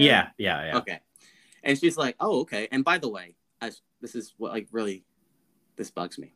So Kurt is a counselor. They make a big deal about counselors can't like be dating campers, even though the cutoff it seems like is 16. Like if you're 15, you're still a camper, and if you're 16, you're a counselor. So Kurt is like a senior counselor, so you gotta assume he's closer to 18. Sheila is like a higher up camper, so she might be like 14. And so Sheila's like, "Ooh, Kurt wants to fuck. Let's go get this." And I'm like, yeah, people just need to. I just need all of these movies. Like I need to know how. Like I need some frame of reference, because you're having these kids do things. Yeah, you're really upset. I need all of you 40 and 50-year-old men to stop thinking that it's okay for 18-year-olds of either gender to have sex with 14-year-olds of either. It's not. Stop trying to portray that. Yeah, it's gross. It bothers me. Stop doing it. With Josh and Kate, it was all right because like there's like he's a freshman, she's a sophomore. That's not but like even though we all know it's a setup and Kurt's not actually doing this, it's just gross that Sheila is like real down to go do this either way. Yeah. So she gets led to the outpost. And she's thinking to herself, like, why would you want to fuck in the outpost? But hey, we could have gone to your bunk. That's fine. We'll just do this here. Which I'm also like, have y'all boned already? But either way, essentially, she gets brought into the stall. She looks up, realizes that it's Ziggy that set a prank on her, and they pull down this bucket and dump a ton of roaches. Like, I mean, gigantic roaches. Lots of bugs. Like easily a couple hundred. Like, where she's got them like all in her hair, all on her clothes, everything like that, and they stab a screwdriver through the door to lock her into the outhouse, so she's stuck in there with all the bugs, and she's freaking out and screaming, and it's all terrible and sad and blah blah blah. Yeah, and then flashback to our nice sweet boy over at the Shady Side jail, and so this is when he gets egged in the face. So he gets egged in the face and can't see, and the girls that he's watching get rescued, and then like he like cleans off his glasses and he's like, well, and then he turns around and Tommy's there, and like before like all of this happens, like there's a moment with like Tommy's like, okay, like everyone's gonna do that, like he's like, all right, man, you're like the most important part of tonight, like you're gonna be the jailer and all this stuff, and then like he's like, oh, Mr. Slater. And then he comes in and like murders him immediately. Dude, I mean, like this kid could not be more than like 11 years old. Yeah. And Tommy like just destroys this little kid with his axe. Like, it was interesting. So like I was curious how they were gonna do that, because most things like you can't show kids getting like fucked up. And like that's why in the last one I was like, they're not gonna kill Josh, right? Like I don't think they legally can. And like so it's essentially like, you just see like it's very clever. He just like hits, like you see him like make the axe swing, and then there's like it just like connects with something off camera, and like that's it. Then what I love is because they do a cutout to outside of the, I don't know what like building they're in using as their jail post, but like they cut to the outside of it, And so the kid's body is like falling to the ground off like out to the left of the door. So it's like he's falling to where the wall is, but Tommy's body is still standing in the doorway. So you just see Tommy's body like 3 or 4 more times just whacking into this kid with this axe. Yeah. But like Kelham says, you know in your head this is like a 10-year-old, 11-year-old kid getting murdered, but you aren't seeing a 10 or 11-year-old kid getting murdered. I would like to point out though, they have no issues about showing you little kids getting murdered in a couple of minutes, but right now, it's because this one was the really nice one, they don't want you to see that part. So they're like, all right. I don't think any of the kids like die. Like, I don't think that there's no scene with like a child getting like axed and like really seeing that. Like, I don't think that there's any scenes. There are scenes where it's like that's what's happening. Like, that's 100% what's happening. I agree. But they don't show that. Say, in my opinion, I agree with you. Just for the record, I don't want anybody to think that you'll watch a 9, 10, 11, 8 years old. There will be 8-year-olds murdered. Yeah. Oh, for sure. For sure. What I'm saying though is, in my opinion, you watching a 13-year-old getting brutally murdered is the same difference. Like, that's what I mean to say. Like, it's, you still see just like slightly older kids being murdered still. Like, because they're all the teenagers, like all the counselors. Oh no, you get to watch them die. Yeah. But like, there are a couple of like campers, a couple of little kids that like, you still see. It's a bad time. But anyway, so so this kid is done, and now Tommy's now like, okay, cool, I'm gonna go kill some more people. Cut to, this is when we're back with Ziggy and Nick, and they're like, she's like, oh man, I can't believe that you were actually super cool. They're in the reptile house at this point. And she's like, dude, that's really weird. Like, you know, blah, blah, blah. And they're playing like the questions game. And so she just keeps saying like, why do you have a crush on me, basically? And he's like, I do. I don't know what to tell you. And then she's like, all right, well, what happens if like I have a crush on you? And then it's all cutesy. And then basically there's like, oh, let's kiss. And so they kiss and it's adorable. And then at this point they discover that the jailer, his name was Jeremy, so sad, has been brutally murdered and just dead in the base. So at this point, Nick is like, yeah, this color war game is off. Like, everybody's getting in. Let's not, and they basically are like calling everybody in, like, yo, we have to stop this. At this point, it's the only counselors that are clearly present helping out right now is Gary and Nick. Because, like, where the heck is anybody else? We actually know where all the other counselors are at, but that's not here nor there. So, so essentially, at this point, they're like, okay, how many kids do we have? What's going on? They're missing like 30 kids. Yeah, they have 20. They have 23 kids. That means there's 30 people missing, plus the 6 counselors that are missing. Yeah. And at this point, they're like, okay, everybody's here. That's here. The lights cut out. Everybody freaks out. The backup generator kicks in. And so now the phones are dead. Nobody can call to get help. It's at this point that Nick decides, okay, well, we have to go figure out where the other kids are at or what's going on. We have to go. We can't just let them be out there where Tommy's at. Well, okay, I should say that they don't know who's doing any of the killings yet. They just know somebody's been killed. So Nick says, okay, I'll go out there. I'll bring Gary and Ziggy. You stay here and watch everybody at this camp. So they go to leave. Nick says, I'll take cabin 1. And he tells Gary to go take 9. And he's like, and we'll work our way to the middle, try to find everybody you can. They run, split up. Ziggy realizes at that point, that's when Sheila's groupie girls, Amy and, what was the other one's name? Was it Lizzie? It was something that was, one of those. Either way, names. It was Becky and Annie. Becky and Annie. Yeah. So they basically jump up on Ziggy and they're like, yo, where's Sheila at? We know that she did something to her. What's going on? And that's when Ziggy's like, oh, shoot. We totally left Sheila locked in the outpost. So, shoot. She goes run outside to tell Nick, hey, we gotta go get her. But Nick and Gary are both gone. So now Ziggy's like, all right, crap, I have to go get Sheila. Which I'm going to be real honest with you, Kelham. Would have fucking let Sheila stay in that outpost. I would not have given any fucks about going to save her. Yeah. But, whatever. I would have been like, no, she burned me this afternoon. Not a month ago. Not last year at camp. She burned me this afternoon and hung me by a tree. I don't care about saving her. Yeah. But Ziggy is still worried, though, because She doesn't know where her sister and where Alice and where everybody else is. And so essentially there are six counselors missing technically. You have Cindy, Alice, who we both know are now like stuck in this cave. Tommy, who we know is the killer. Arnie, who we know is dead. And then we have no clue where Kurt and Joni are. So, cut to Kurt's bunk. Him and Joni are just going to town, just boning down, having at it. I felt, I don't know if you felt this way, Kelham. I was like, why is there unnecessary nudity in this movie? We had, like... I felt weird about that just because, again, I'm like, what...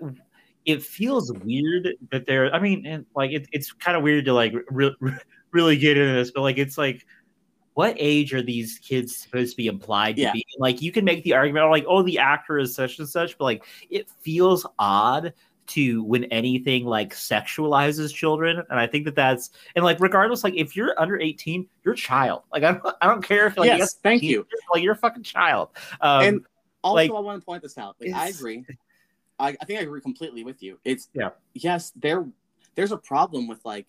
I understand that the actress is going to be over 18 or 18 at least. Yeah, but that's not the point. But the care and that Joan and Kurt are the two like leaders of like each side of their camp. Like it's shown that Kurt is the leader of Sunnyvale and Joni is the leader of Shadyside. So that implies to me that they're like both probably 17. But I still don't want it's like to weird. See what you tell me as a 17-year-old naked. That's what I don't want to see. It just I felt uncomfortable with that scene. And so basically, it was just... And on top of that, like, it's really, truly unnecessary because you had Alice and Arnie having sex earlier in the movie, and there was no nudity for either person. But for some reason, you have to have Kurt's butt and Joan just naked. Like, I don't understand. Yeah. Like, it was weird, but regardless. Anyway, so we cut to them. They're like, they get finished having sex. Kurt goes to take a shower. Joni's smoking some weed. Yeah. Joni's like trying to get dressed and she hears a weird noise. So she goes to look out the window and it's like, yeah, it's okay, whatever. And then she turns around and Tommy's right there. So she's like, yo, Tommy, what's going on? And just Tommy brutally kills Joan. Yeah. I mean, immediately. Yeah. Horribly brutal. And at which point you would think in your head that like that Kurt would be next. But as we all know, Kurt is the mayor of Sunnyvale in 1994, so he's not going to die. It's also where I get like really big issues, but we'll talk about it at the end of the movie because it shows how there's classism and how things are reported and how bad things are because they say that there was only one survivor at Camp Nightwing, and it was C. Berman. Except the problem is that we know that Nick and Kurt are the sheriff and mayor in 1994, so they both... So why don't they count as survivors? And also, like, so this is another thing that so around this time, like they've gotten like they're getting like the kids together. Like, you see, like immediately, we'll go forward a little bit, and this will lead into what I'm talking about. So we cut to, I believe at this point is this when we cut to Nick and he's like looking around, or is that not yet? So Joni gets killed, and then Tommy leaves the cabin, and then we cut to Nick in the woods screaming for everybody. Yeah. Nick's trying to find people. He's like rounding people up, and then like at one point, like it's essentially Nick finding where Jeremy died, and like he's like got blood on his hand. He's like, oh shit. He's like, this is fucked up. Oh no. Yeah, we forgot. No. They already found Jeremy's body. I am so sorry. Before Tommy they already found Jeremy's body, but this is like when who is it that Nick is finding at this point? That's what I'm saying. So we forgot to mention the 8-year-olds and 10-year-olds that get murdered. So we cut to there's the Sunnyvale jail as well. Yeah. And so before Joan gets killed, Tommy, like the red team or the red jailer is like, basically being Hitler. He's being a Nazi and trying to like be all authoritarian. And they hear a weird ass noise. Well, they hear them saying like, "Hey, like come in, like game's over, like come on." Like they can hear Nick screaming, "Game's over." And so the blue, like the shady siders are like, "Yo, like let's go," because they're saying the game's over. Like we should go back. And the Sunnyvale jailer is like, no, you're gonna stay here. I'll go check it out and see what the hell's going on. Like, I think that might be Tommy over there. I'm gonna go ask him. So he like leaves the cabin, and all you hear is like this sickening thud, and you're like, well, that 9-year-old kid just got murdered, but he was a fucking asshole, so who cares? Yeah. And then just like another set, it's like 2 black kids and like an Asian girl, and they're like, at the oldest one is 10, maybe. Yeah. And like you just see Tommy like just drop kick this door open and just start going to town, murdering all these little kids in this room. Yeah. And but they cut the lights out, and so you just see like the shadow, but you don't. It's like, so they're again not showing like a little kid getting killed, but and that is where Nick is. Yes. So Nick, so after he's done screaming, he is like, he doesn't stumble across Jeremy's body. He comes across those little kids dead, and at this point he's like, this is a real problem. This isn't like one person dying or whatever. But this will lead into what you were saying. Yeah, like so he sees, like, he's like outside, like kind of like being like, oh shit, like stuff's fucked up. He's got blood in his hands, and then Kurt comes out of nowhere, like wearing just a towel, like, oh fuck, she's dead, like and like because he doesn't know any of this has been happening. He's been having sex with Joni, with Joni and like all this stuff, and so he comes out and he sees that Nick's got blood in his hands. He's like, did you do this? And he was like, look, there's a killer. Get everyone together in 15 minutes. Get out of here. Like, get on the bus and get out of here. So ring the dinner bell, like, to let me know, and then leave. Like, so he basically is like, he tells him essentially, in 15 minutes, ring the bell, and in 20 minutes, leave whether I'm here or not. Yeah. And we'll get to my point I'm trying to make when we actually get to them a little bit later on. But yeah, that's what happens there. So that's the plan. And then what happens is, now we cut to Ziggy, and she's basically right outside the outpost, and she sees that the screwdriver is still inside the door. So she's like, all right, cool, I got to get Sheila out of here. So she opens the door, and there's like roaches like all over the place, and she's trying to look for Sheila. And so she's like, hey, Sheila, what's going on? And she opens one door, and then Ziggy is like ambushed by Sheila. Like, Sheila comes out of nowhere and is like annihilating her, and then Ziggy like just throws like the best right hand, clocks her the fuck out. Like, and I'm like, and this is also what bugs me too. Is Sheila dead now? Because you don't ever see Sheila again, and they said only one survivor happened. Like, so what is like? Oh, that's right. She's like, just like gone. Like they never bring it up again. They don't try and get her out of there. Like, I'm gonna think. When they leave, they run out of there, because it's we're gonna cut to something else in 2 seconds. But like, essentially, when they're fighting, doing all that stuff, and then at some point when they leave, they don't leave with her. Yeah, they don't leave with her at all. And so what happens? But now, if you would like to continue, what happens? Because we're gonna cut back to Cindy and Alice. So so you're back down with Cindy and Alice, and like they find out that they're like wandering around. So they essentially find out that like this like kind of labyrinthian like whatever they're in down there is like the witch's sign, witch's sign, I think is what they call it. Yeah, the witch's sign. That like, and so they're like, they know that like, okay, this is essentially their map, and so they're following it, and they start seeing like the same red moss that they had seen up there, and so they're like, okay, we kind of know where we're going. And eventually they do find like that they keep on walking, and they find before they get to this part, so when they're walking, they find at one point this like weird, just like kind of pulsating blob. Like, it's just like a weird, nasty like a blob of like viscera and flesh. To me, that's got to be like the curse itself, but they don't talk about. It's my guess. It's like, and so Alice like puts her hand on it for some reason, because she's a badass, dude. I don't. No, I think that's bad. She got trance, because it looked like what it looked like is she like is like, what the fuck is this bullshit? And then like she looks at it and like goes into a trance, and like I think that like it drew her to touch it, and then once it touched it, I think that was when it was like, oh now Sarah Fear wants your blood.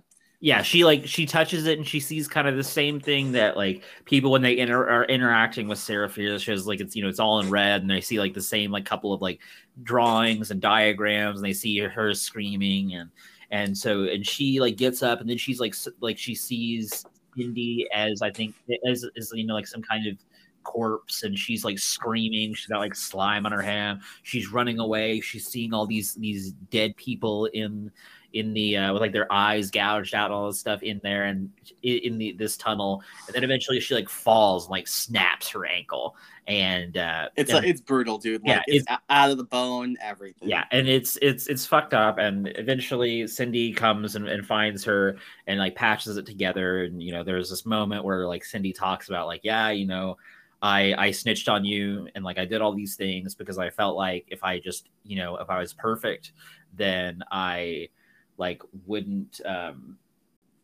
so she at the moment, yeah. So she like talking about like like yes, like I snitched on you guys, like all this stuff, like I guess it was that they like had like they would like steal stuff, and like somebody saw that they had stolen this thing, like a CD player, and that she essentially that she was doing all this stuff because she was trying to like be like, oh, like if I just like this will mean that I can get out of shady side, like if people see me as like a good person, if I like am perfect and all these things, I'll get out.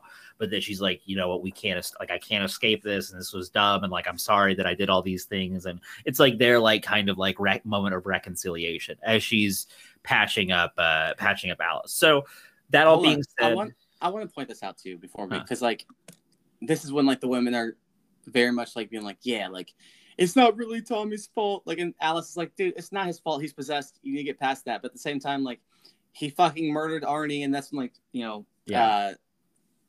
that's when Cindy is all, oh no, I super like loved Tommy. He was so great. He was so sweet. And then she's like, he was such a good man, and this, that, and the other. And then Alice is like, I know. I loved Arnie so much too. I love that stupid slobby stoner. And I was like, what? Why wouldn't you do better synonyms? Like, what are you talking about? Like, I don't know. Yeah. I was just like, you guys, it's just like little, it's not enough to ruin a movie by any means, but it's just like, dude, like you could have used better terms. You could have been like, man, Arnie was so nice and like caring and always down for a good time. I think it fits the character in a way, but yeah, I get what you're saying. But it does. But yeah, so also just because I feel like it's just stereotypical for no reason, but like, she pops the bone, Cindy pops the bone back in for Alice and like uses it like a hairbrush, pad, or like a comb. She's a comb and a pad. And like a comb and like a hair tie to like splint her leg together, and all of a sudden she can just walk with the she's just fucking fine. Like she's just like fine after this. The small bone in your leg right above your ankle just snapped out of your knee, and you're just pop that back in and like, all right, I'm good to go. No, I'm sorry, you're not. Although I guess all those Tylenols they were popping before they knew they were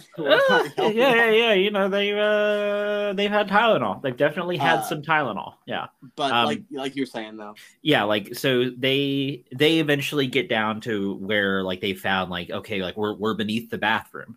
And so they're screaming and they're calling for help, and Ziggy hears them and opens up like after, so she clocks Sheila and knocks her out, and then Gary comes in and is like, yo, what the fuck is going on? and like as like so like she opens up the toilet and is like hears them screaming, and like they're like, hold on, don't run over the best line in the movie. She's literally looks in the toilet and is like, oh my god, no, like Ziggy, are you okay? And then Gary's like, what the fuck is going on? And she's like, my sister's in the toilet. It's the best line. Be like, I'm sorry, I quit. Like I'm out of here. Like this camp is not for me. Gary's my sister's in the toilet. My sister's in the toilet, and Gary's like, what the fuck? Like, you want drugs? Yeah.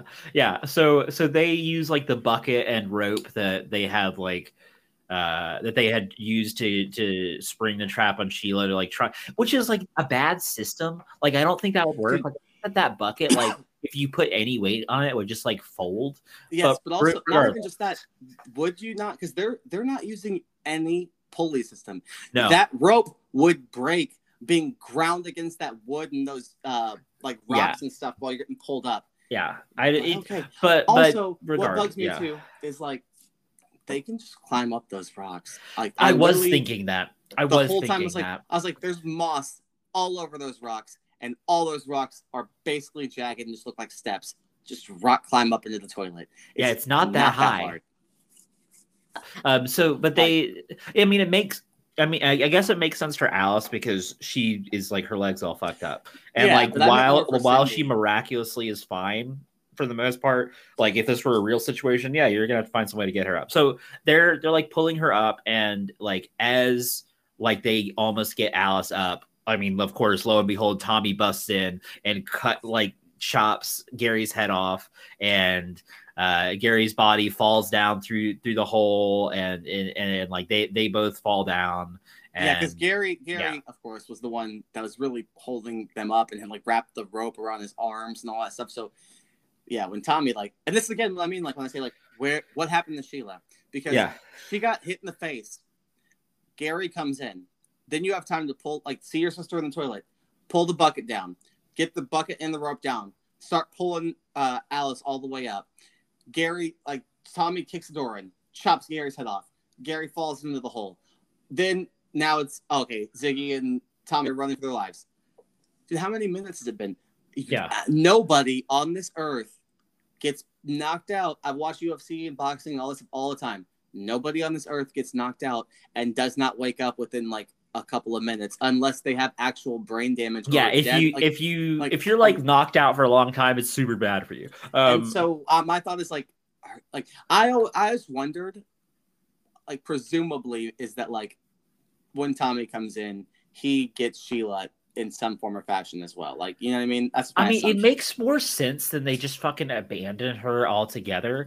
But it's that's that I don't think that it shows in the movie that is, but the only thing that makes sense is that she fucking dies this night. Yeah.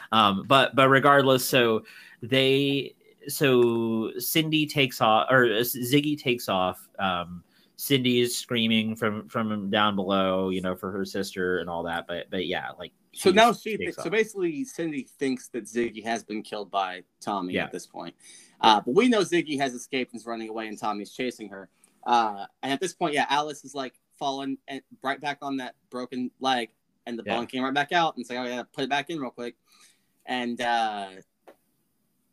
essentially, again, this is when I'm like, why wouldn't Cindy just climb up the rocks? Yeah, but I know, but she decides to continue on down the path, and Alice is like, no, I'll slow you down, I'll wait here, go do your thing.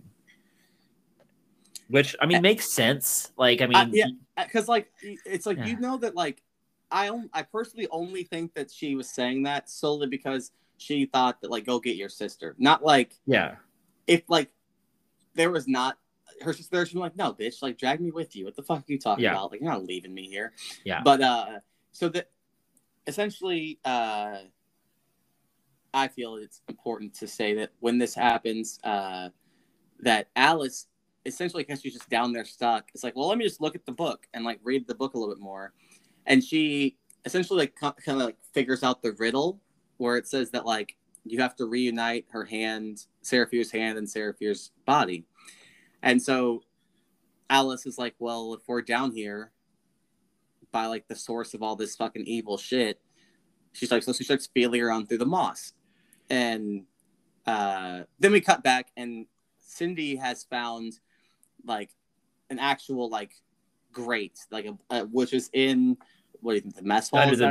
Mess hall, yeah, because they find out that the mess hall used to be the meeting hall for Union, which was what the settlement before it split into Sunnyvale and Shadyside. It was called Union, and so that's what the camp is built on, is this old settlement. Yeah. So she gets there, and it's at this point that she gets to this room and starts beating on this grate trying to get out, but it's bolted down and stuff. At this point, Ziggy actually runs into the mess hall, trying to hide from Tommy. But she decides that, I don't blame her for this thought, but she's like, okay, I don't want him to hear me. So she turns on the PA system, cranks this song. Blasting some Kansas. Yeah. Carry on my wayward son. Yeah. But the problem is now she can't hear her sister screaming for help and asking her to come get her out. And so then, Ziggy goes to hide. Tommy breaks into the mess hall. Yeah. And essentially can just clearly see bloody footprints. So he's like, cool, I'm just going to follow those. I'm pretty sure that's the way to Ziggy. And as he's going through the mess hall, you cut through and you look actually at the drawer that in the scene earlier that you saw that Nurse Lane had taken a knife from. Now that drawer's open, so another knife has been taken. And Yeah. You see Tommy like come to follow the footsteps to a locked door, and he just starts breaking down the door. At this point, Cindy is like drop kicking the screen, trying to get it open and like do as much damage to it as she can so she can get out. Then Tommy breaks down that first door, and you can see that Ziggy's still behind another door, and that she like can see Tommy through the door. So then she, Tommy goes past her, so she comes out and she's getting ready to kind of sneak up behind Tommy and kill him.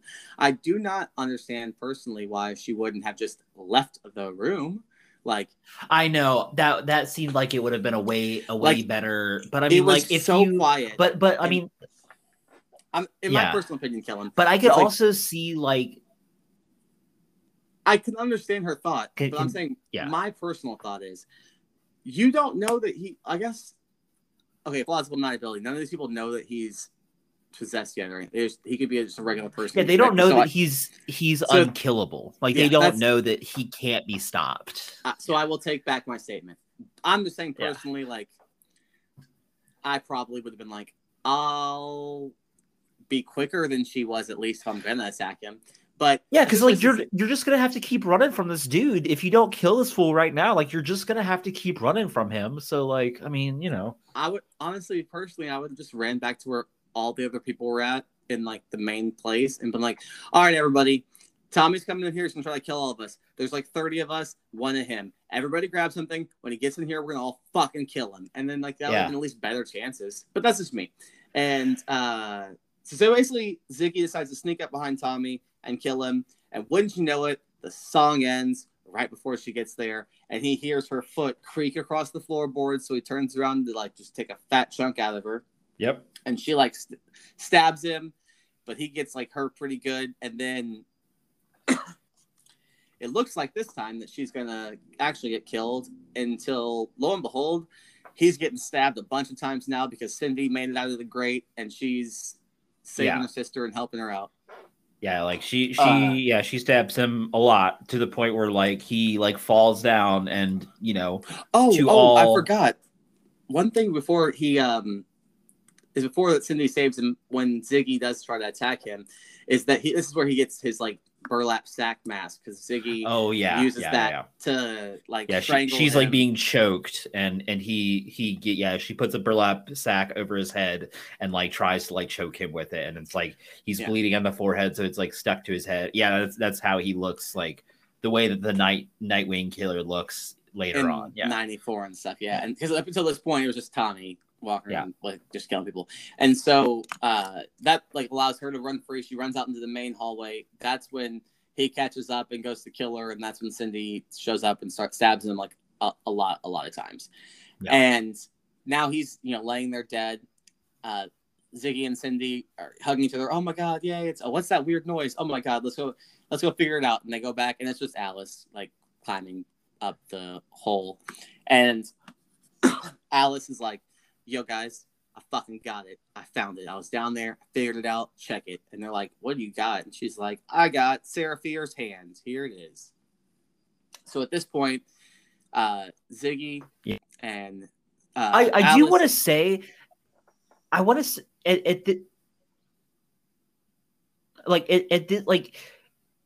so she pulls this hand out, and it's just a skeleton hand that's like to get Bone doesn't do that. That's not how Bones. That's not how. But hey, Bones don't just hold together like that. It'd be like all the individual bones like happen to be held in your hand, like in just a big pile like rocks, because they wouldn't be together as a hand. Yeah, I know. I was like, black magic makes the hands stay together. Oh, okay.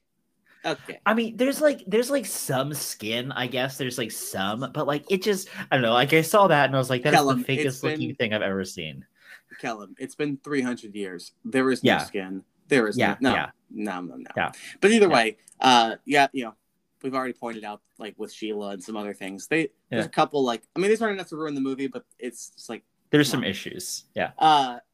So Alice, Cindy, and Ziggy are basically talking about, okay, the riddle says that we can stop this curse and do all this stuff if we reunite the body and the hand.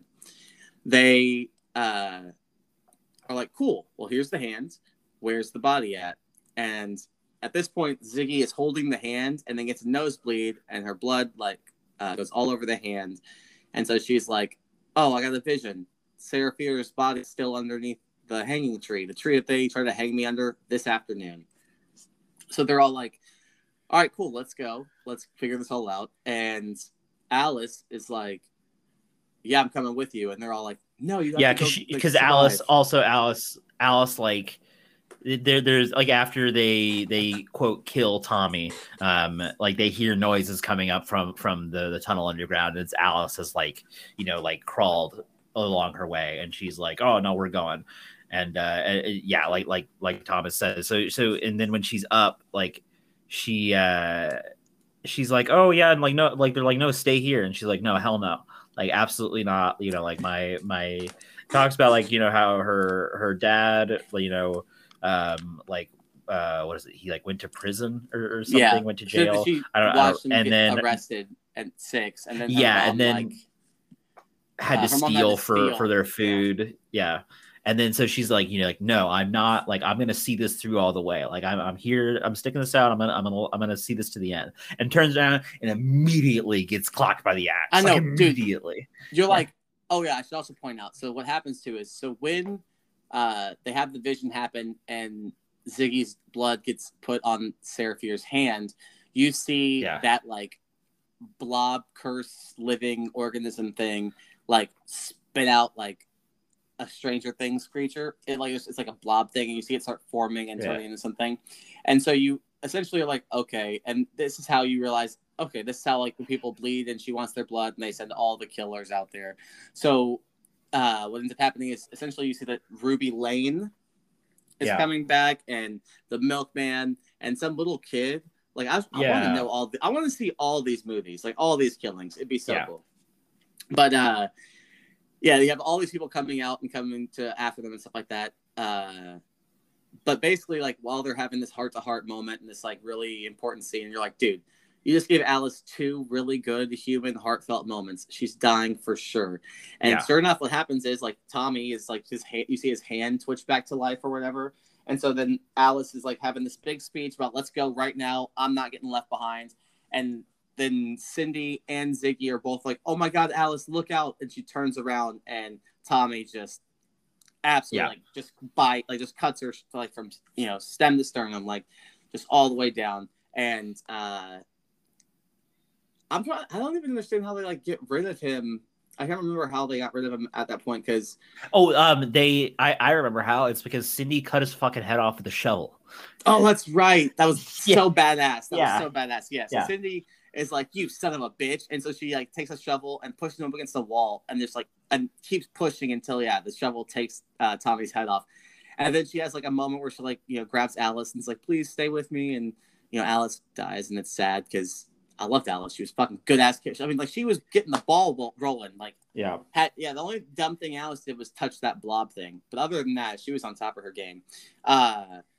Anyway, what happens though is, so then Alice is dead. So now it's just Cindy and Ziggy, and what they hear is more things coming up from underneath the floor. So they're like, we got to go. We got to go find the body at the tree right now. And you see, like I said, you see Ruby Lane come out of the floor. And then you see the milkman and like this little boy that has like a baseball bat, but I don't think it's. I think and like some creepy mask. Yeah, and then the milkman who like has half his face burnt, which I'm like, maybe that's how he got killed. I don't know. And he has like a big knife. And then you have Ruby Lane who has the switch or the straight razor. And so you see Ziggy and Cindy are running to the hanging tree. They get to the hanging tree. They're like, is this the right spot? Yeah, it is. Okay, cool. They start digging really fast, as fast as they can, so they can reconnect the hands with the body. And as this is happening, like I said, all of the killers are coming in from, like, let's say the left side, and the girls are like, okay, cool. They look down. They finally get to something in the ground. They pull it out. They try to, like, you know, clean it off to see what it is, and it's just a rock that says "The witch will live forever." Like, so somebody's moved her body, moved her bones, and they don't know who it was. And so essentially, Ziggy says to Cindy, like, hey, Cindy tells Ziggy, hey, they're after you, so get ready to run. I'm gonna fight them. And so she like turns around, and Ziggy's like, no, don't do that. and Ziggy turns around and tries to start running, and Tommy's right there, and so she's like, crap. And then she turns back around, and Cindy's now like trying to fight the milkman and the little boy and all this other stuff. And more or less, but yeah, so they basically all the killers just gang up on the two girls, and Ziggy and Cindy both just, I mean, Ziggy is getting like brutally stabbed by this like ice pick from the milkman, and it's like in the side like, over and over again. Cindy is being like, just Tommy is like they're both getting fully bodied. Bodied. In my head though, I'm watching this and I was literally watching this whole thing, and I was like, okay, well, I guess Ziggy is C. Berman, because even though the whole time you're kind of like C. Berman's at Cindy, but I'm like, no, I guess it's Ziggy, because I think you could survive getting stabbed in the side a bunch of times, but I don't think you can survive getting chest stabbed 6 times or so, like with an axe. Like, I was like, that one looks like a permanent death. So then the girls have like a really touching moment where they're like, nothing will bring us apart, and they both fully die bodied right next to each other. Fully bodied.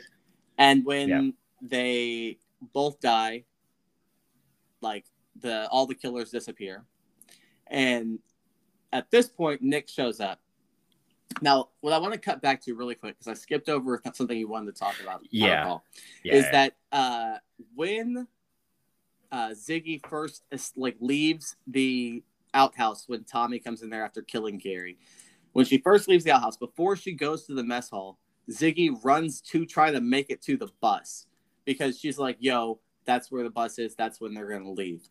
And she basically gets to the bus, and the bus, like, she like gets to the bus to touch it, and the bus leaves, takes off without her.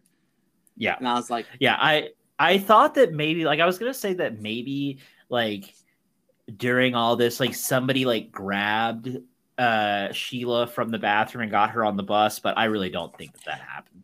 It's possible, but I don't think it happened. But I think it's unlikely. Because Kurt, at that point, already had all the kids there. And then you got to assume the other kids that Nick and Gary were finding and sending back were going to the bus.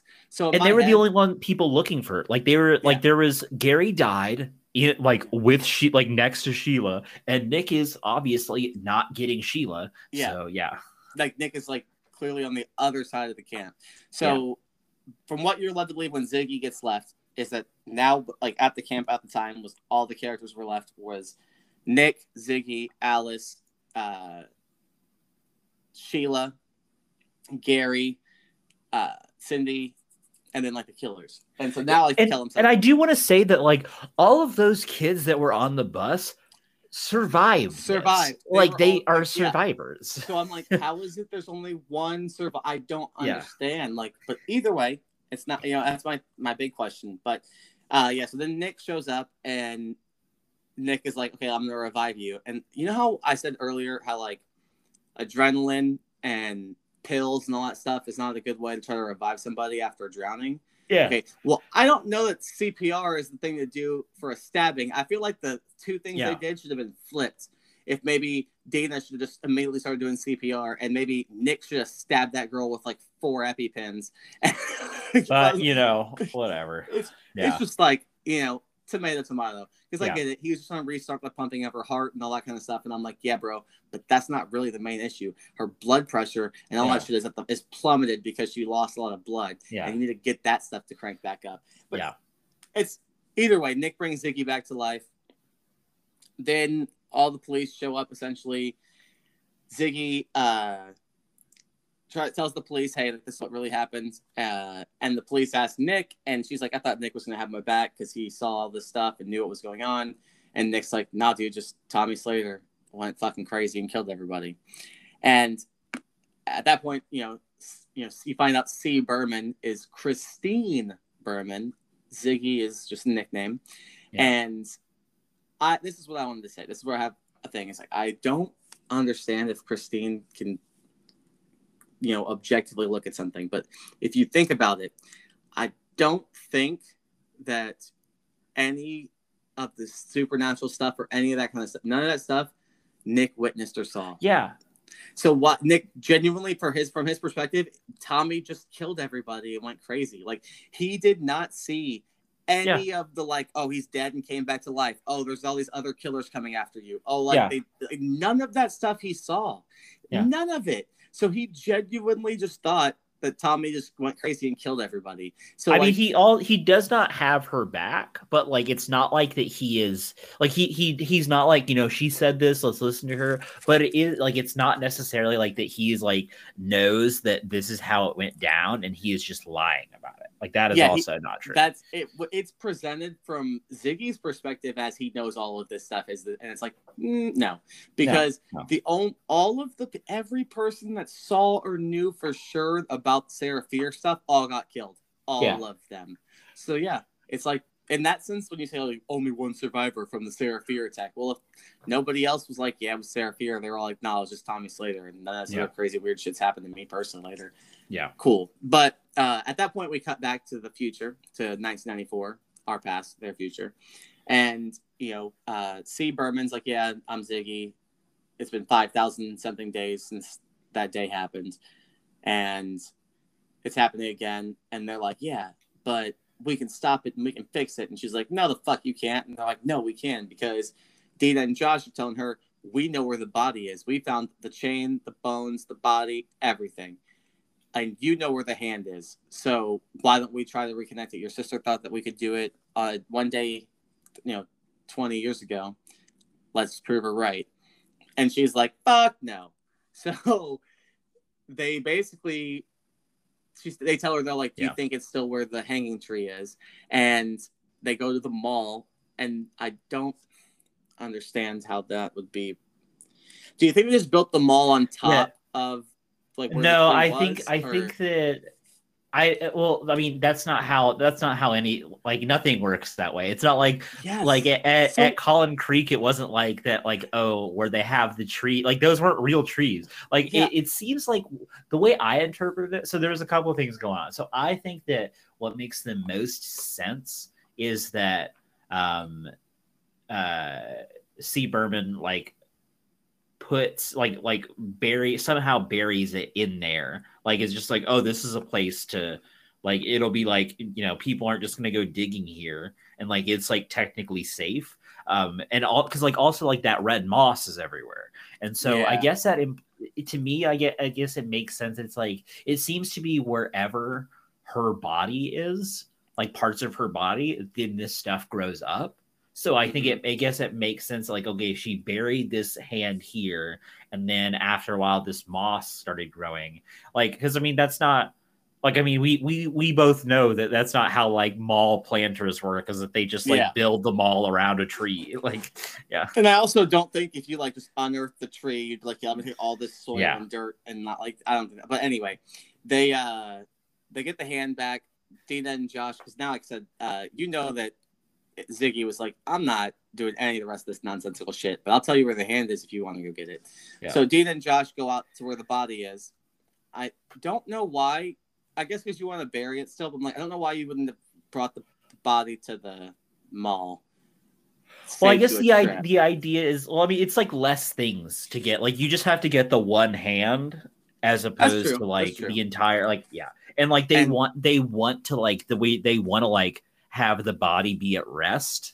So I guess that makes sense of like leave it where it's buried kind of thing. But so what happens? So they basically, Dina and Josh get back to where the body is. Dina tells Josh, no, stay in the car, I'll do it real quick. And Dina essentially takes the hand out of the bag, puts the hand with the body, and is like, all right, like, lay to rest, you son of a bitch. And when she does that, it like transports Dina through time, and she, like, you see like she basically comes to in 1666 and is like now possessing her in the body of Sarah Fear, and it's because and then like then the movie ends. And so my thing is like, so it's Dina, she like is that like my curious thought is, do you think, oh yeah, and that's 1978. And then they show us a little clip of Coda, like, of what's to come in 1666. And it looks like you get the preacher guy who was killing all the kids and taking their eyeballs out, and like a bunch of other crazy stuff that you're going to get. Yeah. And they have all of the, like, there are like, you have like Tommy is the preacher. You have Josh is somebody like all of the people that we already know from the movie, like part 1 and part 2, like these are people who are also going to be like playing different roles, obviously, but they're going to be in part 3. And like, you get Simon, you get Gary, you get everybody back. And what I like too is that like they're playing their ancestors from the town and stuff, so it makes sense that they can come back and do that. But my main question for this whole thing is I've a guess about what's going to happen, and I have a question about how it happens. Is the question I have is, do you think that Dina is now just going to be in Sarah Fier's body and have to live out what happened to Sarah Fier? Or do you think that Dina has like agency? Like, do you think that she is just like stuck in the body watching what happened and has no control over what she's doing or what like she says or what like happens, and she just witnesses what Sarah Fier witnessed and went through? Or do you think it's going to be like, nah, that's not true, you guys had to listen to me, this is what's going on, like kind of thing? My inclination, and this isn't based on anything, but other than like what I think would be interesting from a storytelling standpoint, I think that it would not be an unreasonable thing to think that like she's going to be mostly Sarah Fier, but that there's going to be times where like I think that it's going to be like she's Sarah, and then there's going to be times that like Dina kind of starts to bleed through, and it could even be that like that kind of like the whole thing of like Dina and Sarah kind of like inhabiting the same body is like part of the impetus behind like the chain of events that leads to all this horrible shit happening. So like it's kind of like this paradoxical thing that like if Dina hadn't gone back in time, like gone back to this time and like done these things, that like maybe none of it would have happened in the first place. Like, but she couldn't have done it in the first place if like, I don't know. But that's kind of what I think is going to be. So for me, there are two things. There's two things I think, and a third thing I was curious about, but then noticed. So at first I was like, hold on, wait. You just sent Dina back in time. She's a black person in 1666. And then they were like, she looked at her own reflection and saw that she was Sarah Fier. I was like, nah, never mind. Everybody sees a white woman. She'll be fine. She'll be fine. Yeah. So, but the two outcomes, I think. So what I think that what you say about Dina making choices that end up actually causing all of this, and it like getting kind of stuck in like a time loop weird thing, I think is possible. What I think will actually end up happening, I would like, or I think will be interesting, is because what it shows in the code of like the preview for the next one is that like you get like the preacher who like cut everybody's eyeballs out and did all that crazy stuff, and you know all these things. So and like since the town does get cursed and all this stuff, is I think what will end up happening is that the entire town are like devil worshippers and terrible people and like all this stuff, and that Dina's like figures out that like all the town is like crazy or like all horrible people, and like this is why the curse actually happens, and like all of us, the reason why we're all cursed from our descendants is because like they actually were the horrible people, and so, you know, whatever. And if that doesn't happen, like I'm really curious, because like my thought is like, does like, because I believe what they said was the preacher kills everybody and goes on this crazy rampage, just all this weird stuff. Like I thought they said it after the Sarah Fier stuff, but what I wonder is if they like say that he did all that stuff and that was Sarah Fier possessing him or making him do that stuff, and that was what like they use as like how she's a witch or something. And because my thought is like Dina is not actually a witch, so how is she going to know how to put a curse on the thing, or how is she going to cut her hand off, or do you know? That's where I'm like, I don't. So it's like I'm curious, like because it shows in the previews, like you say, so many people dying and such, and I'm like, okay, so. Is it that like lock Dina up and then everybody starts getting killed? I'm excited to see what happens. I really like this movie. Yeah. I like the first one. I mean, as we talked about, there are issues with both. People are terrible, but we're watching horror movies, or they're supposed to die.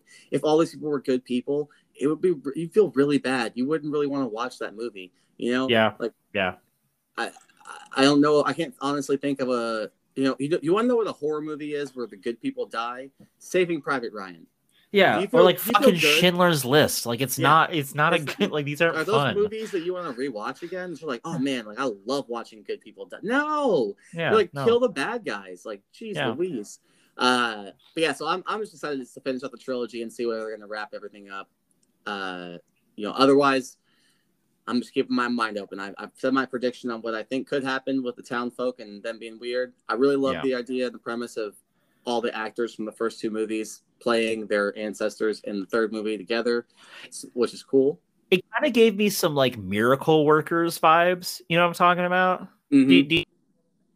I haven't seen any of it, but just like the idea of like, oh, it's the same people, like all like that was like, and I think it was because of like it being a period piece. But yeah, I was immediately hit with that. What was that show? See, and this is how young I am for the older people listening. But what was that very Quantum Leap where that dude like went like body to body and like, you mean Scott Bakula jumping through the world, through people's bodies and saving the world? Yeah, absolutely. Yeah, that's Joe. It's kind of like that, but I think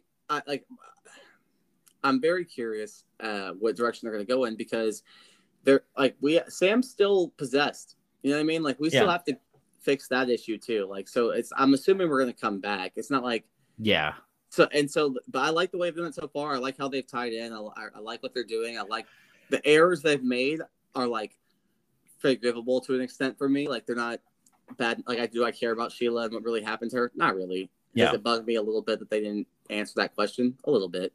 Yeah. You know, but in either way, I'm just like, dude, I'm really enjoying these. So I can't wait till the next one. Yeah, man. So with that being said, you know, my name is Thomas Stimpson. And I'm Kelham Metcalf. Yeah, if you would like to follow us, please, Kelham, hit them up with our stuff and your stuff. So you can, if you've got any ideas of, say, like, oh man, it'd be super cool if these guys watched this movie or this show or anything like that, you can contact us at our email. You can email us at unqualifiedobservers@gmail.com. You can also reach us on Twitter. We are at ObserversCast. Stop saying that. We are at ObserveCast. We are at ObserveCast. We're at ObserveCast. You can shoot us a line there. Anything you'd like there. If you could, we're on like every platform. If you want to just rate and review us on Apple Podcasts, it is incredibly helpful for new podcasts starting out. Tell your friends if this is something that you enjoyed. Tell your friends to listen to it. And also let us know if this is something you enjoy. If this is content that you like. It helps for us to know, like, oh, this is something that people are enjoying. If you just spread the word around. If you want to follow me for whatever strange reason on anything, I am at cool _Gollum on everything. We can go on Twitter. We can talk about, Boromir is mostly what I talk about on Twitter. Just shoot us a line. Yeah. All right. And I am Thomas Stimpson. You can follow me as always at Horn of Gondor. That's a lie. That's already taken. I don't get that one. I was going to say that's a good Twitter handle. That's a good handle.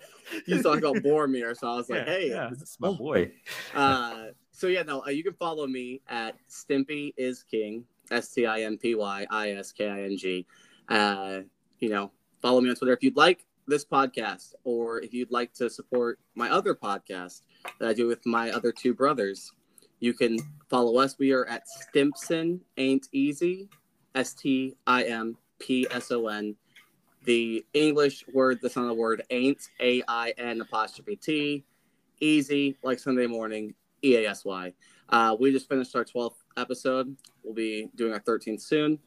Come along, join us. And to anybody out there listening, please rate, review, subscribe, like, do all those things. And please contact us. Let us know what you're enjoying, what things that you might be more interested in than others, because I will let you all in a little peek behind the curtain if you guys don't write into us and let us know what it is that you enjoy or what you would prefer for us to talk about. Then you may end up with reviews for such classics as Jesse the Body Ventura's 1990 sci-fi time-traveling movie that Kelham just told me about, where he's like, Abraxas? We talking about Abraxas? Yeah. And y'all don't watch Abraxas. If you'd like, though, you can make us watch it. I mean, Kelham already watched it, but you can make me watch it and we can review it. Or if you really are like, don't do that, then write it to us, because we're going back and forth. and Kelham's going to start knocking some stuff out. And Kelham, I know you guys don't know him very well yet, but he has an eclectic taste. So y'all, if you don't get at me right now, this is gonna be an Abraxas cast where we're gonna do the worst idea of all time, and we're just gonna do Abraxas every day for 30 days. Like that's gonna be just deal with it. Yeah. So get on there and tell me to not. Please contact us. But with that being said, as always, thank you for listening. We appreciate everything that you do for us, all the listeners. You make us feel good when we see the analytics, and it shows that you care. So thank you for that. Until next time, we are out. See ya.